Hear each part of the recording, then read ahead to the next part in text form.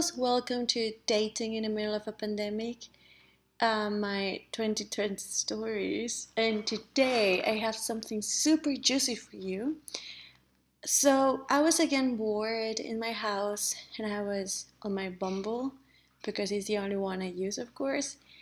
And I have some sort of criteria every time I'm gonna swipe right, and that is that the guy needs to do something quite interesting, you know? I like these people that is doing something kind of unconventional or is really passionate about something or there is something going on. So then I stumbled upon this guy who was working at Google. And guess what happened? So yeah, let's get started, girls.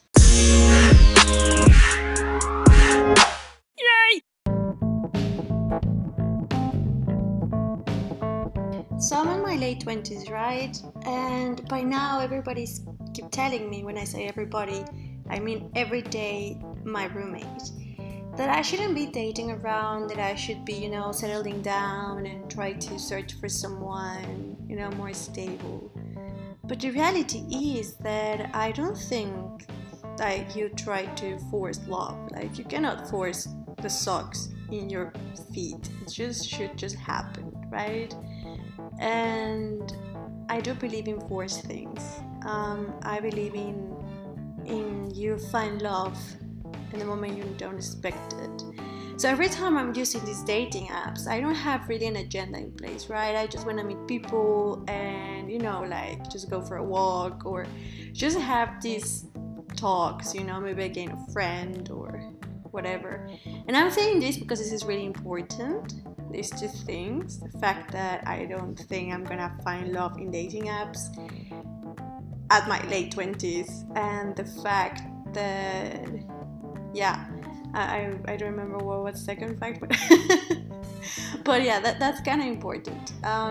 So what happened is that I was this afternoon, and I was isolating, or I was zooming out in the couch, and then I was just going through my Bumble, and I was pretty bored, and then I said to myself, okay, if I'm doing this dating, like just people to get to know other stories, other lives, and at least I want them to be pretty interesting. So one day I was just scrolling and I stumbled upon the profile of this guy who was actually pretty good looking. He was very Dutch, very, very Dutch. When I mean very Dutch, I mean like blue eyes, this way of dressing that is typically Dutch, not super over the top, curly hair, blondie, very sweet smile, traveling all over the world, Google. And I was like, okay, a Googler, interesting. Why not? So I swiped right.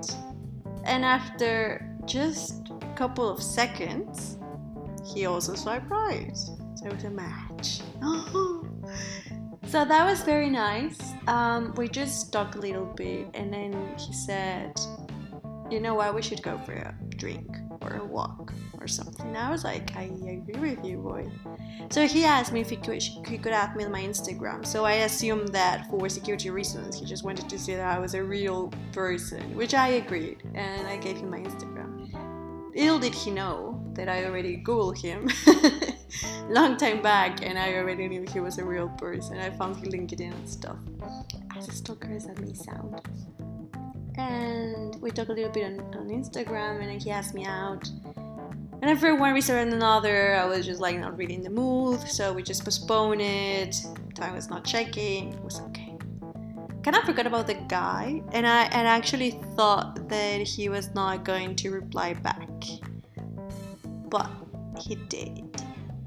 So it was this day I was having dinner with my roommate, and a friend came over, and all of a sudden I got this text on Instagram, and somewhere in my heart I knew it was him, but I was really not sure. And then I see his name, Mark. Like, interesting.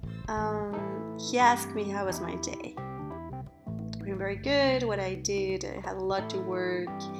That I was having dinner with my friends, and he said, well, then, are we having this drink? And I said, yes. The thing is that Mark and me were living like very close by, so it was perfect. So we decided to meet up. It was a Friday night, and we met up in front of one of the most sort of popular bars here in Amsterdam. I saw him walking by next to the bars, and I just walked next to him and I say hi. He was like, oh, hi. It was quite interesting, and I was just like talking, you know, this like a bit awkward, unexpected moment where you just meet in real life and you don't know if he likes you or not, or it's just a lot of uncertainty. Like, was I what I was expecting, or sorry, what he was expecting, or is he what I was expecting? You know, it's like both of you don't know that, the answer of that question. So that moment, you know, it's like a lot of like corporal language, a lot of body language to interpret what was going on. So we said hi, and then I started talking. So my people tend to say that I make people comfortable because I'm talking a lot. Maybe that's why I have a podcast. So we walked by and I said we should go for some Glühwein. It's Christmas. There are some cool Glühwein places. I just pick one, so we did. So we pick up one Glühwein, and we're talking, we're walking, and I took him to my favorite bridge.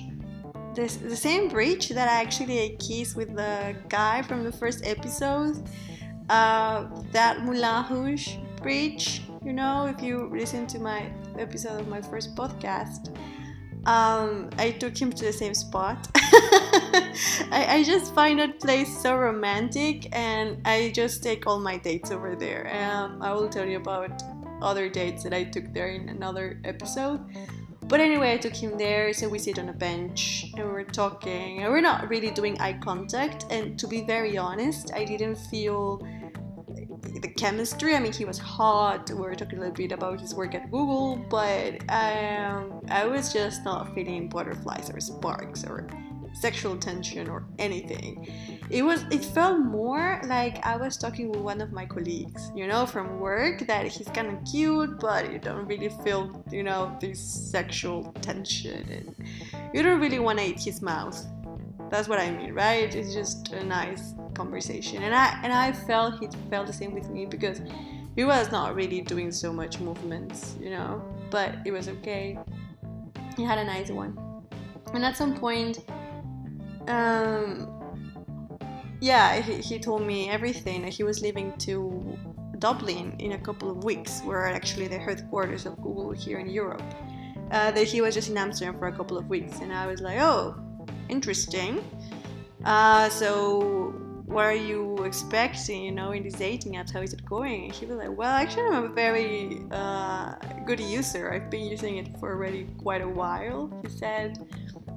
And he said he was a fellow user of Tinder, Bumble, Hinge, Inner Circle, you know, all the dating apps you can imagine. And I was like, interesting. He said he was already using it for a while, and it works very well when he's traveling from one place to another to meet more people, which I agree. And then I asked him about Hinge, because I don't know you guys, but for me there are so many dating apps that I just can barely, you know, keep up. You have these that I mentioned, you have Happen, you have OkCupid, there's so many.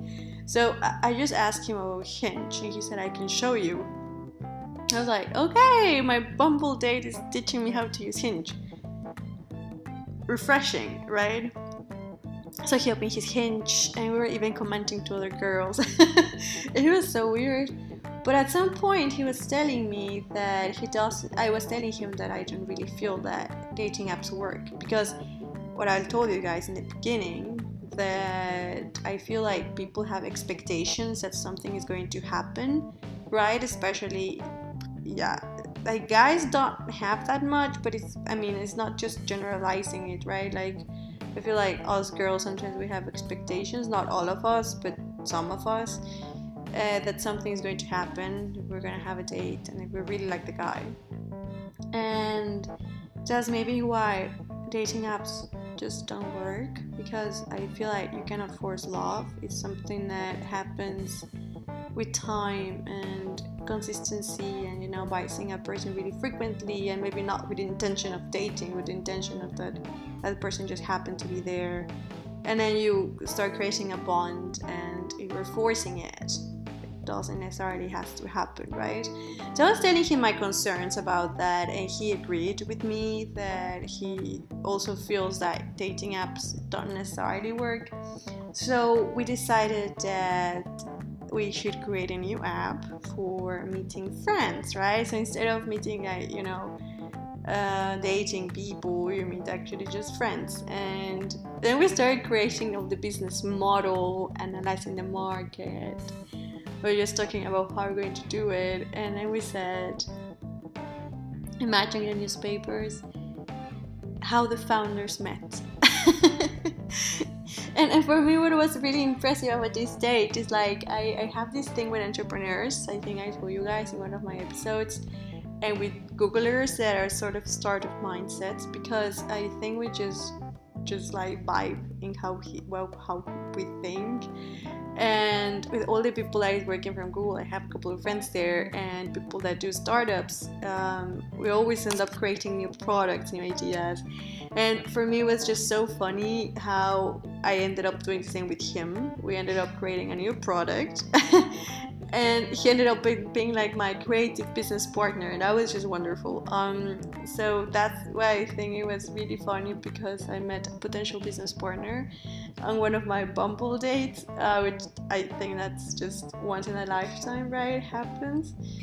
So yeah, that was my experience of dating a Googler. It was very, very refreshing. And to be honest, something that I do appreciate of these dating apps is that it makes me meet other people from, outside my bubble of friends, and people that is doing something really different or something really interesting, and then we can have amazing conversations, right? So I don't know, what do you think? Let me know in the comments, right? If you're in your late 20s, should you settle down, or should you just enjoy your time, and just whenever it has to happen, it will happen. What do you think? I'm really curious to hear your stories. And next episode, I'll be telling you a little bit about other date that I had with Mr. Consultant. Woohoo! So yeah, looking forward, girls, and thank you very much for listening. I wish you a fantastic day. Ciao.